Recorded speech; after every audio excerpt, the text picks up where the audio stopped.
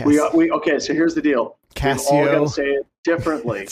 Everyone come up with your own version. Every time you say Kisea, Cassia, Casa, whatever it is, My casa. everyone's got to say it different, okay? I'm down for that. All right, let's go live. Screw it, let's get going.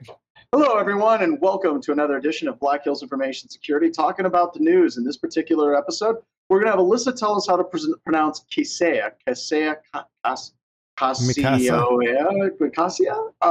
to have Alyssa teach us how to say that properly. We're going to talk about cyber liability insurance, and it's just a real quiet week in the world of computer security. Not a lot going on except for remote exploits for Windows systems and quite possibly the world's largest ransomware attack, all coming up.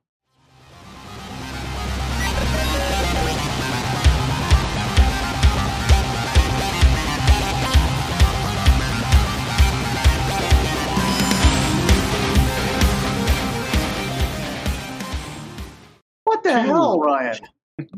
Oh my gosh! Restream added that. That wasn't me. That is nice. That was nice. I like that he doesn't take credit for like coding it himself. Yeah, you totally should have. That. Whose hand is that? Whose hand is that? That is were trying to. I like that thought. Like, whose hand is that? And what do those numbers in the background mean? And every time we do that, there's always somebody that goes through the effort to try to decode what's back there. So we've got to be. Well, usually it's you. Usually it's me. There we go. So we're joined by Max. Max, please say hi. He's new on the show. If you've been on our Discord channel, you've seen him. You know who he is. He's always around. He's always helping out. We're also joined by Alyssa, who's directly above me in the Brady Bunch squares. I've known Alyssa a long time. I realized that I think I've known Alyssa longer than I've known some of my own children.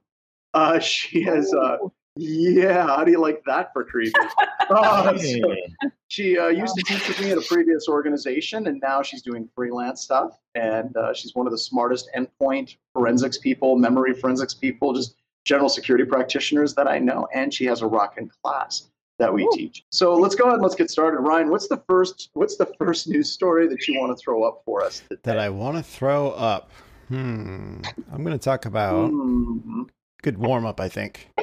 Yeah, I think it is. So this is CISA, which I want to just make it clear that CISA has been crushing it, and I hope that they continue. I do have a fear about them becoming too bureaucratic and it getting too weird. But they just released the Ransomware Readiness Assessment, or the RRA, and then also the Cybersecurity Evaluation Toolkit to help people get ready for ransomware-style attacks. I really have a hard time with a lot of these different things as they come out, because I feel like they come out ultimately just to make people feel better. If they're like, oh my God, what do we do for ransomware? The answer to that question is literally what we've been telling people to do in the world of computer security for the past 20 years. It's not like this tool or this kind of, prepare assessment and results and all these different things is really going to tell you anything all that different, but I feel like it's very targeted for ransomware. So maybe people will use this as like a gateway drug getting into computer security. They'll start here. Maybe they'll start doing other things for security. What is everybody else's thoughts on these types of tools whenever they come out? I think, hey, John, thanks for the intro. But this, the detection tool is laden with like indicators that are going to tell organizations whether they're owned or not. And I think that's a little bit of a different slant than just pushing out, laundry lists of domains and hashes and file names is what we've seen before from CISA. So, I'm interested in whether folks find the detection tool viable, whether they find it helpful. And that's it. And that's it. That's all we got. Nobody else has an opinion. I think we lost John again. Did we lose John? It's like he's there. He might have turned off his camera. Yeah, the satellite has moved, and now we have no more John. Oh. So micrometeors and lightning strikes. Yes. I mean, I'm not really sure if we need any more ransomware assessment tool stuff. I mean, it's not happening at all. So it's over. Obviously, that's a very poignant, not quite as fun joke about all the ransomware that's going on. I mean, yeah, it's good at putting out more detection tools and signatures for those kind of things. It just I don't know. Like I think of it like a warm up, like a workout, right? If you work out every day, you can get better, stronger, so on and so forth, healthier. Maybe the same way with your security posture inside your organization, because we're going to see more of this ransomware. I hate saying that. Like, I feel, is this only the beginning? That's the real question I have. Yeah. Aren't we in the middle? It's like, I wonder if they pull together the detection tool because a lot of the anticipated impacted parties are more small businesses, more on the small medium side of the house. Therefore, may not have been in the trenches pulling together indicators for enterprise scanning. So maybe it kind of speaks to the impacted parties. Well, this does get into kind of a bigger issue with security, kind of like what you touched on, is a lot of these smaller organizations, if you're talking mom and pop bicycle shops, small credit unions, a lot of them can't afford like Mandiant to come in or VHIS to do a pen test. They just can't. And I think the more of these tools that are available, I think the better. But the question is, how much of this is the echo chamber? They're just going to go to the people that already know about CISA, already know about ransomware. Is it actually going to be helping the people that we need to be reaching out to? We need like a grassroots ransomware detection movement, right? We do. Just what was the buzzwords in there? What was the two worms back in the early 2000s? I'm going to say it's 2003. I want to say it was Nachi and Blaster or Welchia. I can't remember. But there was one worm that was released that literally would go through and patch computers. Like it was trying to get ahead of the evil worm, but it was going through and it was trying to be a white hat worm, as they were calling it back in the day. I don't know if we need anything like that. I guess technically and legally, I have to say that's a freaking bad idea. Don't do that. However, that being said, it definitely gives one pause.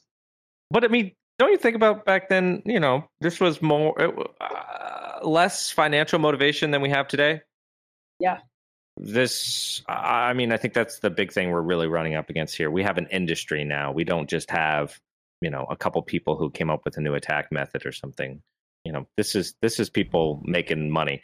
I mean, in some of these hacks, so many companies that they just were like, couldn't keep track, and they're like giving a Groupon to just pay them off. Which are you literally calling this like the ransomware Groupon? It's like if everyone gets together, we're going to drop the price from 70 million to 50 million.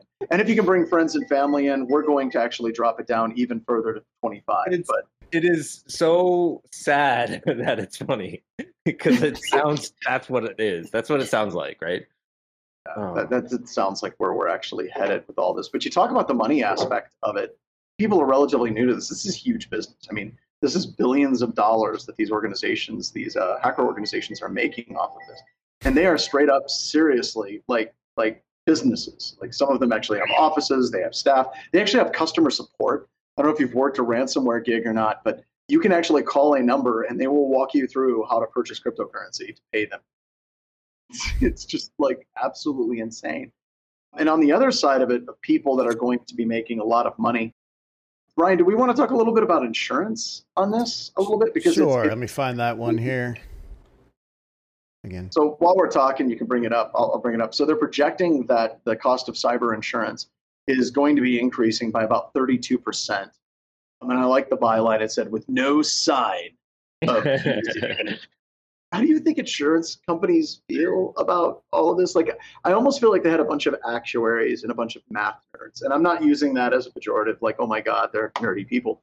But what I mean is they're actually really into math. And they're like, well, the amortized rate of, these particular attacks and the total damage of these attacks is this. And they set up all these different formulas and all these things. And they're like, this is what we should charge for ransomware or cyber liability insurance. This is what we should actually charge for it. And then 2021 hit. And it was like, oh, our math was way off on this. So what? Also, I should point out that if you're working an incident dealing with ransomware, you can almost always talk the attackers down. If you say, look, my ransomware policy is for 5 million. They're like, so great, we get 5 million or nothing? I'm like, yeah, that's pretty much my policy. Here it is. Here's the policy. Like, okay, we'll take the 5 million. So I think that part of it is the attackers are actually hitting that ceiling again and again and again. So naturally, the cyber insurance companies are going to have to raise it. I've also heard of some insurance companies that are going to stop cyber liability insurance completely. or they're going to have specific riders for ransomware. So I don't know if anybody else has any thoughts on this whatsoever. Well, I think about the financial aspects, you have to consider that even for us who are in the field of security, it's really difficult to determine or to guess how many businesses or organizations are going to get breached, and the insurance companies have to factor that in, and they're working with a really big unknown right now because, first of all, this is still rather new, I think. And so for one thing, there's not a lot of data from the past to go on about, and it's also very dynamic. So some new big breach happens or some new vulnerability is disclosed, and suddenly everybody is hacking into organizations, deploying ransomware. You can't really. I think it's very difficult to model this properly with chances how likely it's going to happen. Well, and I think you talk about the modeling, and I think that's the key. I think that they base the modeling on what has happened over the past 10 years. If you look at what's happened over the past 10 months, I think that entire model has changed dramatically. Alyssa, you were going to say something too. No, the fact that now we're pulling in to the TTPs, like the actors' TTPs, whether their kind of track record is to negotiate or not. It's so fascinating. That's a whole nother aspect when we talk about the commoditization. Am I saying that correctly? But like how the roles are becoming more specialized within the ransomware industry. They actually employ negotiators. I mean, as you're talking about, things are getting way more specialized, sophisticated, and we're seeing far greater success than days of old. Because, hey, if someone's paying me to specialize in just negotiations, I'm going to get pretty good at it. But I find it fascinating, like the R-Evil or Revel that we're discussing is known to negotiate. Don't quote me on that. Like, whoa. Yeah. But didn't they they were asking for like 50 million from JBS and came down to 11. Yeah. Well, so let's talk about that negotiation a little bit. There was a master class. There was a video where somebody was talking about hostage negotiations and how to actually negotiate with somebody that's taken hostages. And a lot of those exact same types of techniques that you use in that type of horrible situation are many times the exact same types of techniques that you use for negotiating with ransomware. So you basically, give them props. It's like, wow, you guys really got us. That was really super impressive. Maybe say something like, hey, we had a pen test in the pen testing company. They didn't even figure this out. So, great job on that. Kind of build up their ego a little bit, and then seriously talk about what it is you can and cannot do, and kind of hold those lines and kind of establishing that personal rapport the entire time, because they're kind of interweaving with each other. So there's lots of videos and TED Talks on this type of thing. But Alyssa, I think it's interesting. It's almost like this is now a skill that the security industry needs, right? Like, we're that pen tester, we need someone that does forensics, and we need someone that can do negotiation with evil people. So there's broker services already too that will broker deals like this, right? And they specialize in it. They specialize in it. Yes. And they actually have long-standing relationships with people at these firms. Yeah. So it's and they'll be like, I brokered this deal when this company got hacked. I brokered this other deal when this company got hacked, and I know what I'm doing, right? I have, but it's also wild. Interesting. Like the value of that ransomware negotiation is, let's say, ransomware attackers are coming in and they want 100 million, and you talk them down to like 50 million. That organization is like, wow, you just saved us $50 million. Here's your check for like X thousands of dollars. Good on you. So there's always this kind of quantifiable value statement that you can have for somebody with these skills to basically say, hey, quantifiably, this is how much money I have saved organizations over the past year. And that's, once again, it's a crazy thought that we now have this brand new skill set in the industry. So what do you do here? Well, I'm a ransomware negotiator. Like, that's a job now. It's a big business. Yep. Would that lower the insurance rates for a company if they actually had a full-time ransomware negotiator? I wonder if that would be to their benefit. Well, okay. It kills me because it's like, do we just move in? That's the industry? Like, forget the security. No. The industry is negotiating to pay. Mm-hmm. It's wild. It blows my mind. why does this feel dirty to me? Why does this feel like compliance negotiations? Like all of a sudden, so it just seems very, very strange. So the other thing that's kind of interesting that I'm seeing with the insurance companies is they used to require like a certain level of due diligence. And yes, I probably will be having roasted cockatiel tonight for dinner. Delicious. So one of the problems that I have with this is insurance companies are looking at how they're going to get out of this hole. They can do it a number of ways. They can raise the cost of providing insurance. They can cut it completely out of their insurance portfolio. They can also make sure the companies have hired penetration testing to make sure that there's some level of due diligence that's being done.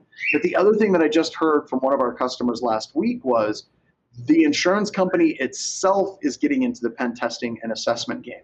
And they're literally starting to do security assessments for their customers because they don't trust third-party pen testers.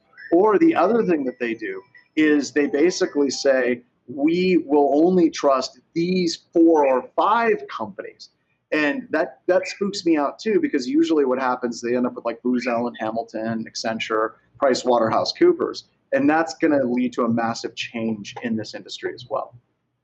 Yeah, but if they don't restrict it to certain vendors that they know will provide a certain service, then there's nothing to prevent the people that get hired to say like, oh yes, we did a pen test, but what they really did was run an SS scan.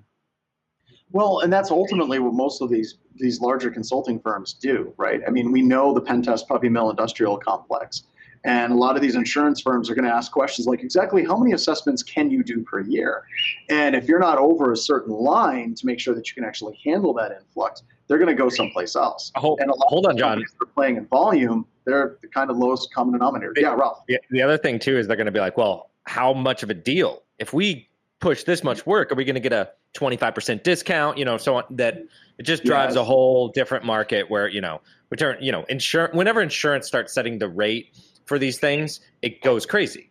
Prices go up, deals and quality don't go with that price. It's insane. So. Well, and we've kind of seen this before in the industry. Like if you look at PCI ASV, the whole idea of PCI ASV, and I say it's a racket because it is. And I sunk lots of money into it. And you always have these large organizations that try to establish some type of standards and some type of pay gate for the certain type of quality of service that's supposed to be done. And it very rarely does it that way. So I'll give you an example. So like in the ASV standards for PCI, you got to go through to become an ASV, to be associated like service vendor, to actually do a scan and do an ASV PCI scan against a fake company. We did this years ago. And we did full packet captures, tracked absolutely everything, found all the different vulnerabilities that we could. And they came back and they were like, hey, you missed this database port that was open and vulnerabilities associated with it, you failed. And we could actually show them that we could send a SYN packet to that port. And we received a reset. That particular service was not alive. And they said, nope, you missed it, you failed. You got to pay us another $20,000. As this went on, and I was talking to people like Renault from Tenable and other firms, Secure Ideas was another one, I found out that absolutely no firms actually passed the ASV PCI test the first time out. They almost always had to go 2 or 3 times before they actually were successful. Now, I'm using this narrative because if we go down the same thing, where insurance companies are going to say, you've got to be a vendor that's doing this, you got to be CREST certified, you got to be something certified, it's going to do exactly what Ralph was talking about. How do you actually get that cost actually doing that type of service as low as possible? So what's the chance that we're going to get a new compliance standard out of this? I don't know, 100%. Insurance industry, DSS or 100%. Certified ransomware compliant industry. I don't know, right? Insert your name.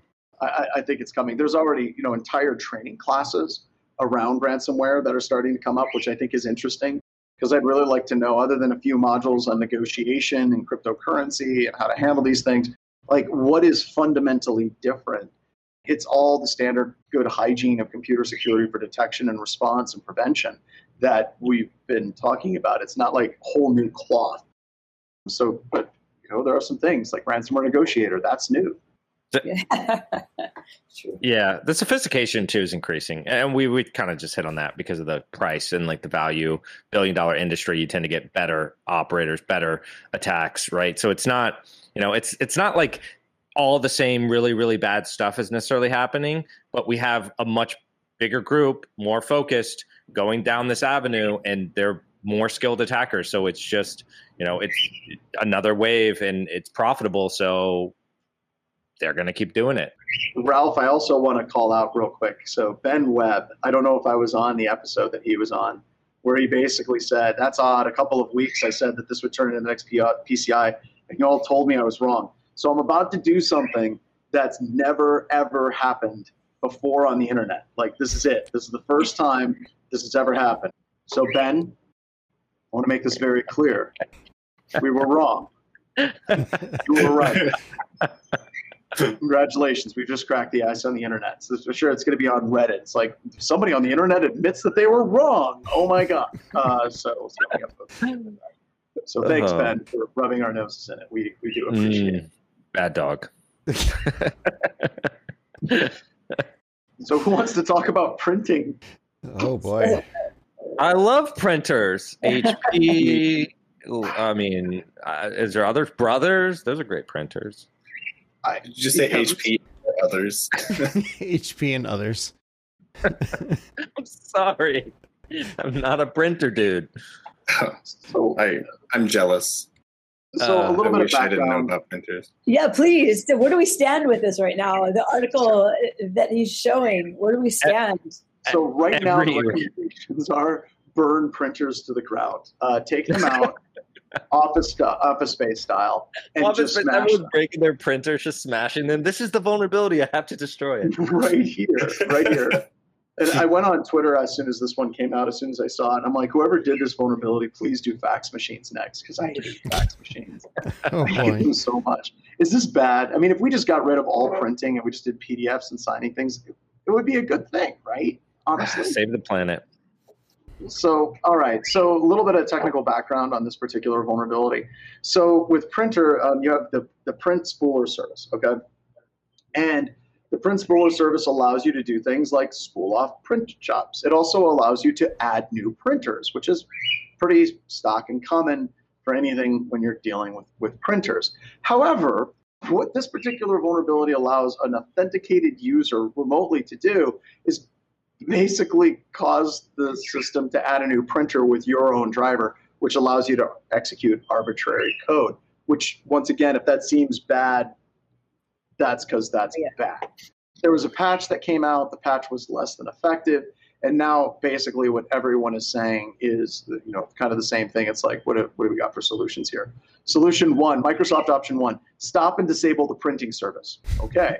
Option two, disable inbound remote printing through group policy. Okay. Option three, block RPC and SMB ports at the firewall. So it's basically like just shut printing down. Just shut her off, buddy. Never print. This is the chance we're just going to shut this down. So Alyssa, we have some common friends that have had some experience in the exploit dev world. And the thing that I find interesting is if we could talk to them, like the idea of the standard heap and like buffer overflow attacks, those are going away very quickly, especially at like core operating system level exploitation that we would do. Traditionally smashing the stack or heap feng shui or whatever the hell we want to do. That's getting rarer and rarer and rarer. But this almost seems to me like it's almost like a business logic error in code. Like it's less saying, oh, well, there's a buffer overflow or heap overflow or something like that. And more like, oopsies, this particular service can just load random drivers and run them as system. So do you see this as like kind of a different type of class of exploitation? Like, how do you look at this style of exploitation versus the traditional heap and stack? It's a fair point, right? This is pretty egregious as loading drivers is like what you taught me. Having a critical impact on the entire functioning of the system. Yeah, not your typical vulnerable, there's another buffer overflow vulnerability in Wireshark and let the cards fall where they may. This one seems almost preposterous. Yeah. And kind of the history, the other thing I think is interesting, like Windows 11, they're going to require you to have a trusted platform module on your CPU in order for it to run. And we've been always talking about embedding security inside of the microprocessor and trying to get that. And I hate it. I hate mentioning this to people, but that won't stop 98% of the attacks. Like, it's going to stop some rootkit stuff that we were really worried about, like, 8 to 10 years ago. But for a lot of these types of vulnerabilities, like just the service just randomly loads a driver because why the hell not? Or vulnerabilities that are just application level backdoors, it's almost like you have these parallel paths where everyone's doing all this deep research on how we can get security deeper and deeper into the microarchitecture. And then it's like, nope, somebody just ran this random driver and it's now exploited a number of different computer systems. I think that there's this huge disconnect on where security research is going, which is always interesting from a technical perspective. But still, like 95+% of the attacks are like, hey, Bill clicked a link from a stranger that had malware. And we still haven't solved that fundamental problem yet either. Yeah, or you partnered with the wrong IT management software company. So your trust relationships are flawed, but couldn't have done anything about it, type of thing. Well, and you talk about that relationship with a third party. I don't think anybody that's on this was on this test. A number of years ago, we were testing an organization, and I might have told this story, but just give you an idea just how common it is to have these types of vulnerabilities. This particular customer had a web portal for self-customer support. So for their own employees, if they were having trouble, like let's say printing or something like that, they could go to a website and they could go and put requests and they could put in all these different updates and do these things. It was a really neat little self-help portal. Reset your password, send little pins to your phone. All these things were there. Now, I think it was Derek Banks, and I can't remember who else was on this particular assessment, but what happened was they were able to get access to this portal. Once they were in the portal, you could actually submit a Word document describing your issue to help desk, which if you're an attacker, that's like manna from heaven. You're allowing me to upload files and send those files to other people. Well, hot diggity dog, that sounds like a good day. So they did just that. They created malware, they sent it in, then you called help desk, and then you told help desk, this is my case number. They could go to that file, and as soon as help desk opened that particular file up, they're like, oh, well, it says something about macros. And the testers are like, just run it. And the help desk person ran it, and we got access to this particular company, except it wasn't the company that hired us to do the pen test. The company that hired us to do the pen test never told us that their entire portal was completely outsourced to a third-party organization. And this third-party organization had hundreds, if not thousands, of other customers that they did help desk support for. So we realized this mistake relatively quickly. But the point was, it literally took them about half a day to build that entire attack and actually gain access to this particular organization. Now, John. Yeah, go ahead. How long did it take you guys to do the pen test on all those other companies? So it actually was funny because the help desk technicians had full domain administrator access to every single one of the other organizations. That's a requirement. So, yeah, they had to have it, right, for customer support. And oh no, I think you froze. No. Shifted again. What, does anyone know the end of the story? I mean, how did it get out? They all died. It was just a classic Hamlet ending. They all died. They all died. Reboot again. Obviously, Windows 11 is installing right now, so John is on pause. We'll come back to that story. I guess. Yeah. I did want to. One thing that I was just. You should not have the print spooler service running on your domain controller. That's basic Windows server hardening. You also, in the one case where you should have the spooler is if you're using your domain controller as a print server, in which case you shouldn't be doing that either. So there is no need, this shouldn't be as big of an issue. I mean, yeah, it's not great, but it could be better if we did proper OS hardening of our Windows servers and proper segregation of our various network VLANs. I was talking to some other buddies about that, and I remember doing DISA sticks, right? So this is like the DISA hardening guides. And if you go through a DISA hardening guide, you can really secure your Windows system. You might break a couple things. That's a fact also, because there's a lot of recommendations that are just going to break things. But there is a ton of great information in there. And it's surprised how many people don't do that, right? Or just don't go through the process. So, Ralph, do you remember the DISA gold discs? Oh yeah. that had the automated assessment. And it had a little button. It's like remediate selected vulnerabilities. And when I was doing security at the NRO and NSA, we'd give it to systems administrators and we tell them, you see this shiny button? Don't click that button. Yeah. Like, don't click it. And then they would say, okay, so you saw me. You're not going to click the button. No, not going to click the button. Not going to click the button at all, Mr. Strand. No. All right, and then I'd leave, and all of a sudden, like half of our server infrastructure would go down, and I'd show up, and they'd be like, "Well, John gave me this CD, and it had this button, and I clicked it." I'm like, "The button I told you not to click. You clicked that button." Well, I figured it would be faster in the long run if I just clicked the button and it automatically fixed it. It's like, yes. People wonder why people in security drink. So is that what happened to your computer? Did you click a button on your computer? No, this is my life now. So this computer While is doing just a going web to stream, continue. John was hardening his system. I was hardening my system. I had to remediate selected vulnerabilities, and I'm locked out. So I don't know how long I have. I don't think anybody really knows how long they have. It's just bad. It's just bad. I think whenever I get done with this, I'm going to buy a new computer or motherboard. I'll probably call Ralph because he gets excited about these things. That's true. I do, weirdly enough. Yeah. People are like, why did you get into pen testing? You must really like computers. No, effing hate them. Just the way it works. So what other stories do we have here? We got Casio.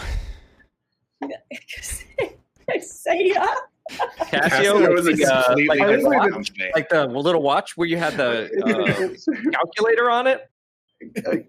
Yes, they do that. They also make keyboards, not like typing keyboards for computers, but like portable pianos. Yeah, portable pianos. Portable pianos. So we joke, but this Casio vulnerability that we're dealing with. So people are calling it bigger than SolarWinds. I've even saw somebody on Twitter that say this is quite possibly one of the largest hacks in history. I don't think they're wrong. That's scary. And I want to make it very, very clear that I don't necessarily blame Kaseya on this. Did I do it right? Yeah. Nice. There we go. Nice. I think it's better if it's Kaseya. See you later. But and once again, I think it's easy for people to blame the company that got compromised. And I suppose time will tell, but I don't know. We've been doing this, Ralph, for a long time. Max has been doing pen testing for a long time. Noah's just getting started. Alyssa's been cleaning up messes of pen testers and hackers for over a decade now. Companies getting hacked with this, they aren't necessarily the exception. It's the rule. So, light a candle, say a prayer, give an R to the fine security folks that are trying to deal with this incident as it is now. You know what I would be interested to know is did they accidentally hack them? Was this they got into some other company and then somehow it ended up like in your story up as on one of these systems and was like, oh, this is interesting. Let's see where this goes. You see somebody at Revel or whatever we want to call them, the lesser of two Revels, saying, "Oh, boss, hey. boss." Like, John, we'll get to you. You can go to the bathroom without raising your hand. No, I don't have to go potty this time. Come here. And they're like, oh my God, what the hell did we just gain access to? Where were you trying to go? Oh, well, there was a mom and pop shop down on the corner of Main Street, and I wound up here. Yeah, exactly. How did that happen?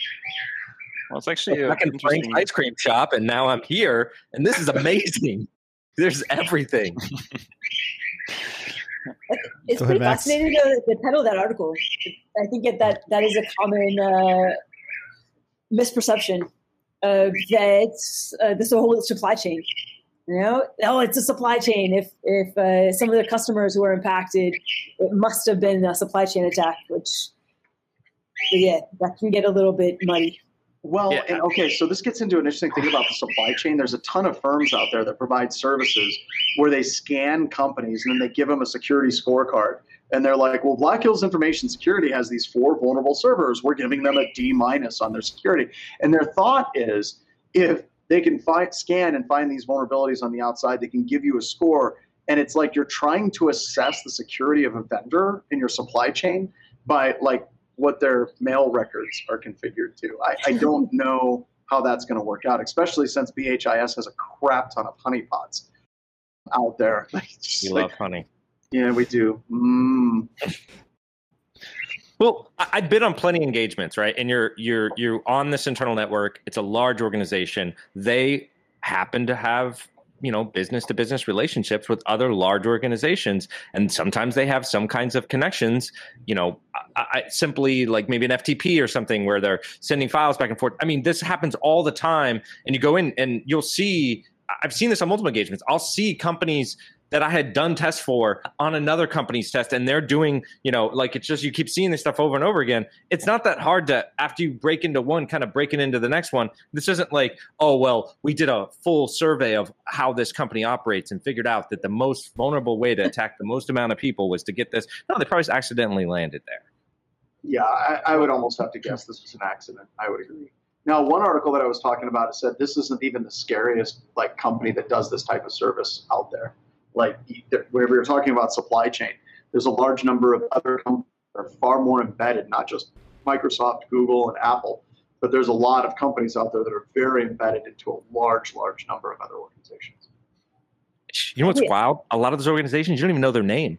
And like someone's like, that is a huge company. They do a ton of stuff. They're all connected. And you're like, I don't even know how to pronounce it. How do you pronounce it again? It's Casio. Casio. Casio. One of my favorites is Akamai. Like, there's very few people walking around the street that know Akamai and like what it actually does and how it's actually so tied into absolutely everything everywhere. And now I know that there's people that are gonna be like, what is this? How do I get rid of the Akamai on my computer? Where's this coming from?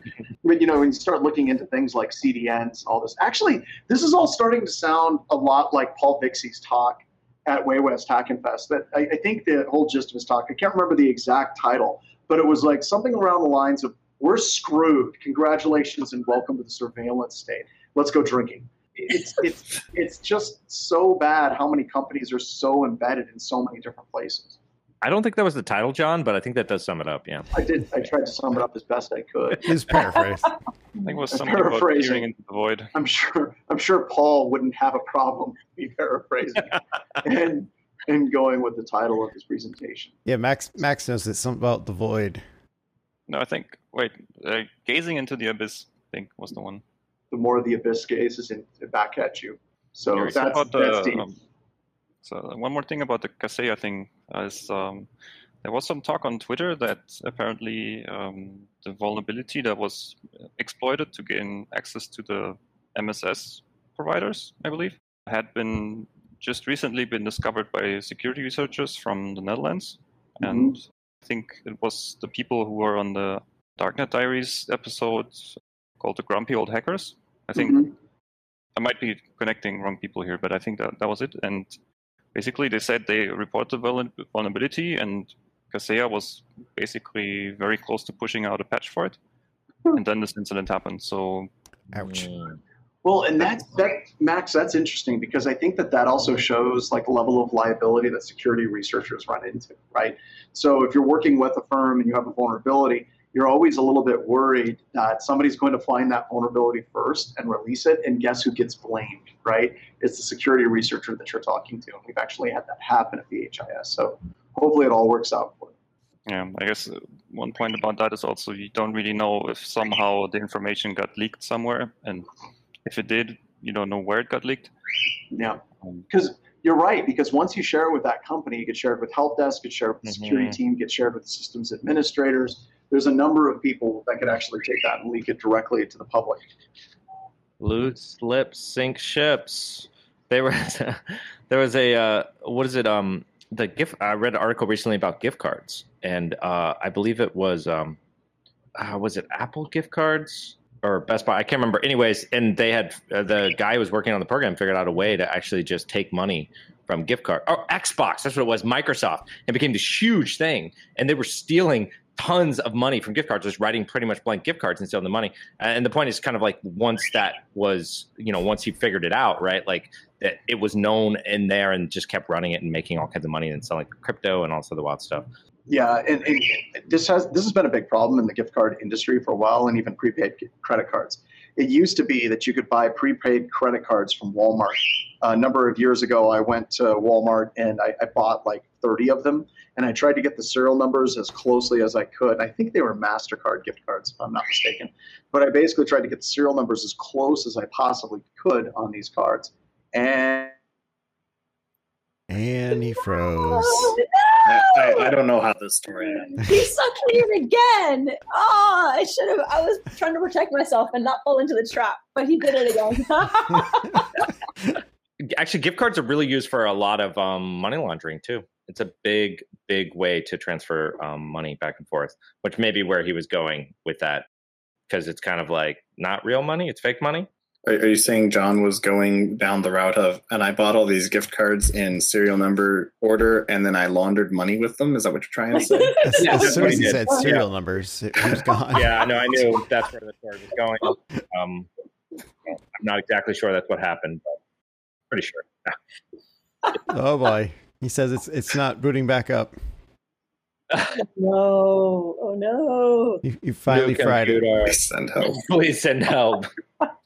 We got a drone. Light a candle, say a prayer. That's what I was just told. What else we got today, Ryan? All right, moving on. We have a .NET Core thingamabob. .NET Core. Whoa! Wait, what's .NET? What is .core? Oh yeah, it's that thing that doesn't work for everything that you would normally use PowerShell for, or .NET. All right, cool. Right. Yeah, that one. So we got Microsoft as this is another one. This is the show about names today because there's so many Azure? names. Is that what you're trying to say? Azure. I don't know how to say any of these I have things. heard it like that. Oh, John is real time follow up. John is he's calling it in. The computer cannot take it anymore. That's it. I'm at death right now.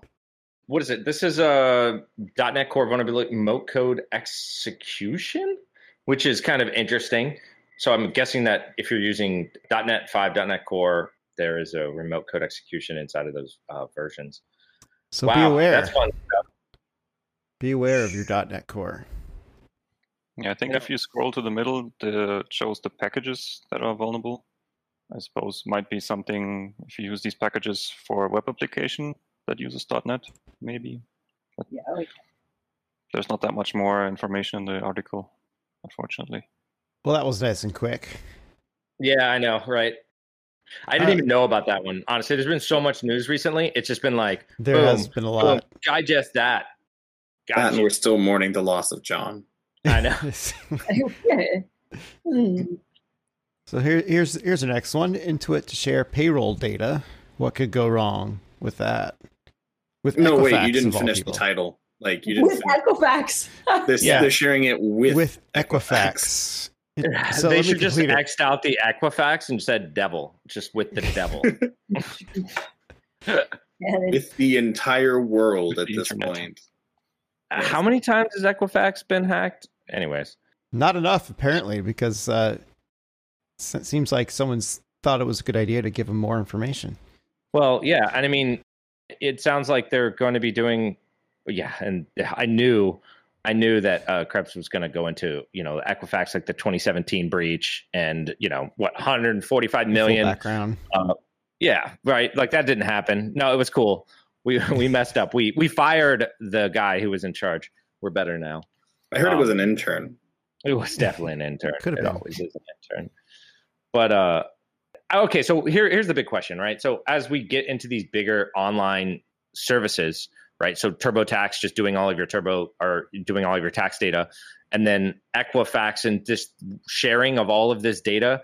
I mean, I feel like it's time for like a GDPR or whatever, some kind of framework, but we don't have anything. Like we're just kind of like, well, it's out there. It's free. You guys want to buy it, or you want to sell it, Or you want to steal it?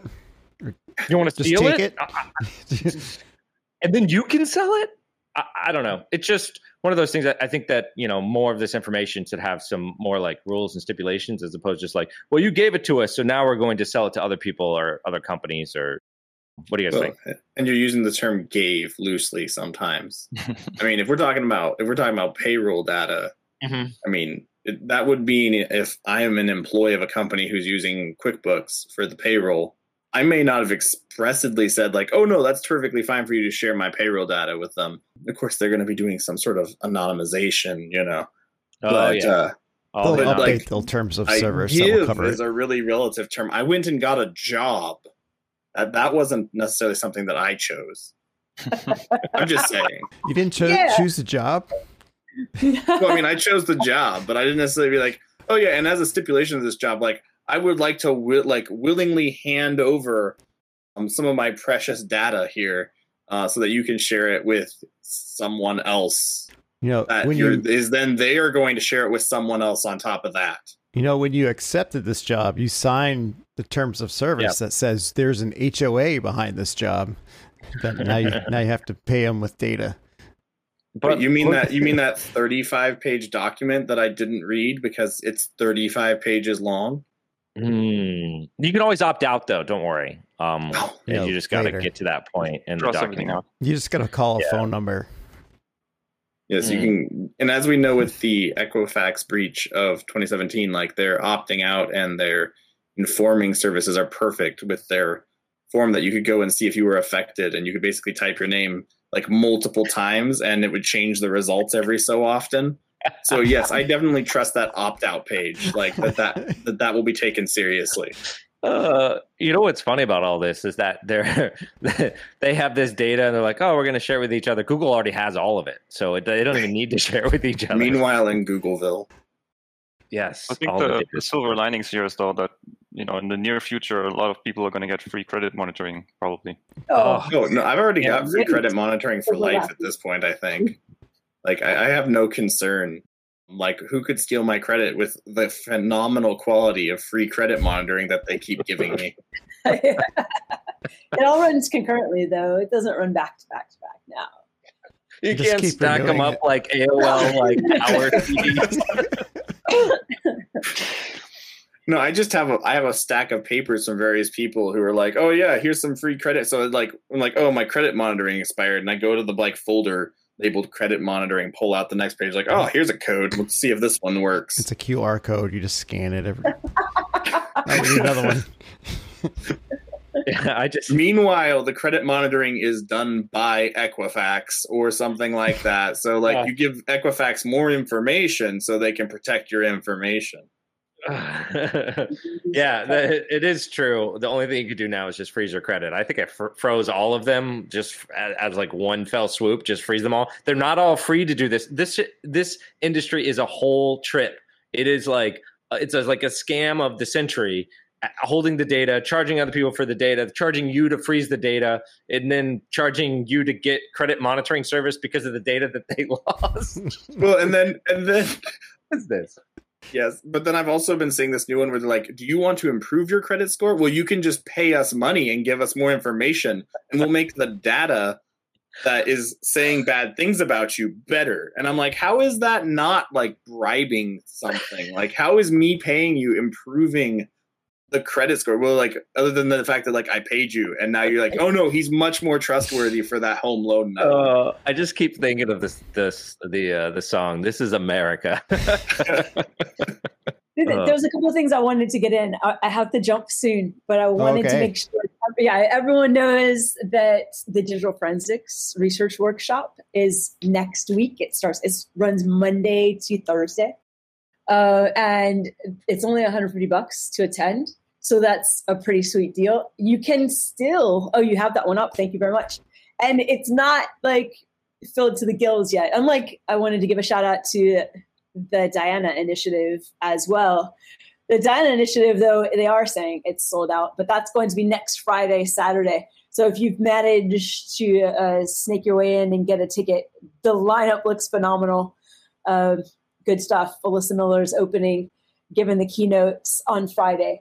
So that'll be good. Oh, and then there was like the last one, because I I help a lot of folks who are just coming into cybersecurity, like mentees. There was. Is this yours? Your class? Yeah. No. I wasn't even going to mention that. Oh, we got to mention that. It has the word advanced in it. No new to security folks are going to be jumping in. But yeah. So that's my class there. And the next run is slated for the 27th to the 30th. That's of July. And it's just 4 hours a day. There's the schedule. Wait, the first day is 5 hours? Preposterous.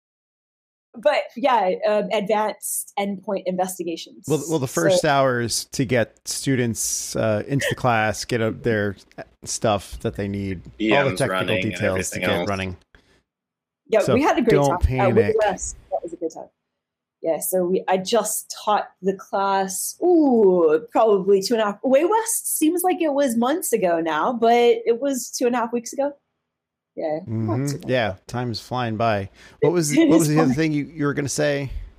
Oh, just that the active countermeasures is. Oh yes. They have a webcast. Yeah, that's the one. So Foundations of Network Security. The foundations of network security. It's a bit of a mystery when you're new. It's a packet analysis. So Hannah's going to do a bang up job in filling everybody in. I'm certain of it. So yeah, thank you. Cool. Those are my shout outs. You got to know what's going on because with that digital forensics research workshop, that's normally where the most academic stuff comes out. People have been slaving away, working for years and years on particular research projects. And this is their time in the limelight, I guess you could say, to really get the word out on a new artifact. Or if that's your cup of tea, if that's where you spend a lot of your time is artifact recovery, discovery and recovery, then that might be something you want to check out. So thanks very much for dropping the links. It's cool. You're welcome. Cool. And thanks for coming on the show with us. We definitely appreciate you being here. John has to tell that story now. I'm not going to be able to sleep tonight until I hear it. He just needs to tell more stories and just drop off. Just the cliffhangers are just killing it, man. Just come back next week. Yes. Yes, come back next week, right? Well, I think exciting conclusion of serial numbers and gift cards. Yeah, right. With that all being said, I think that's all the stories we had for today, right? We had some more. One more if we want to get through it real quickly. If we have the audacity to get through it really quickly. Oh, Jesus! This should be a quick one. I see what you did there.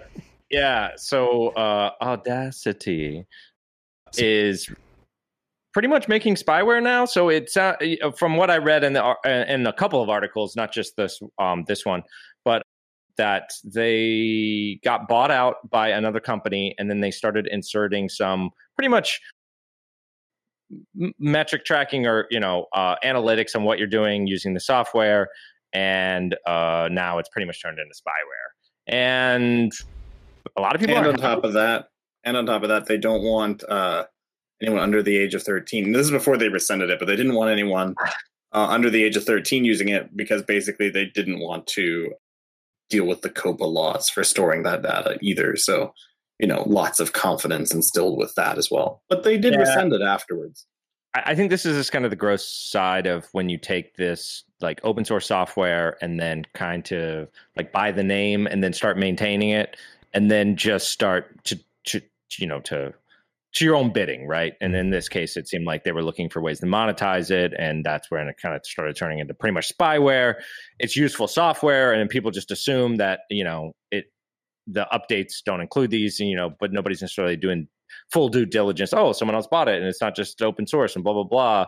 Now they're adding this, and this to it. So yeah, it pretty much made a pretty big stink this weekend. I'm not an expert on open source licensing per se, but wouldn't it be possible just take an old version that's GPL or whatever it was? This is true. Well, that's exactly what some of the doing, folks are doing. They are forking it on GitHub, and I don't know if it was on this specific page, but one of the websites. Yeah, here we go. It's oops, sorry, I left you up, Max. I was reading the other webpage.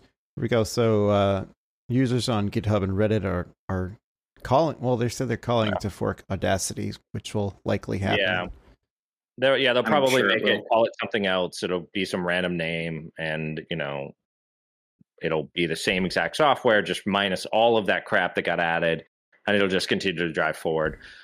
It's just kind of messed up when companies do this and just grabs, or they may have paid for the name. That's really it, right? Because it was open source before, and then they changed the EULA and then try to move it forward, and eventually people caught on. So, that's sneaky. Super popular among podcasters or whatnot. There's a lot of people that use it. It's been around for a it'll very just get long renamed time. to something like never mind. I don't know. I had a name in my head. Casio? That worked. Yes, they'll name it Casio. I'm sure that's what they'll do. That's not going to infringe on anything else at all. Well, that's it. But yes, that is it. That was the final link.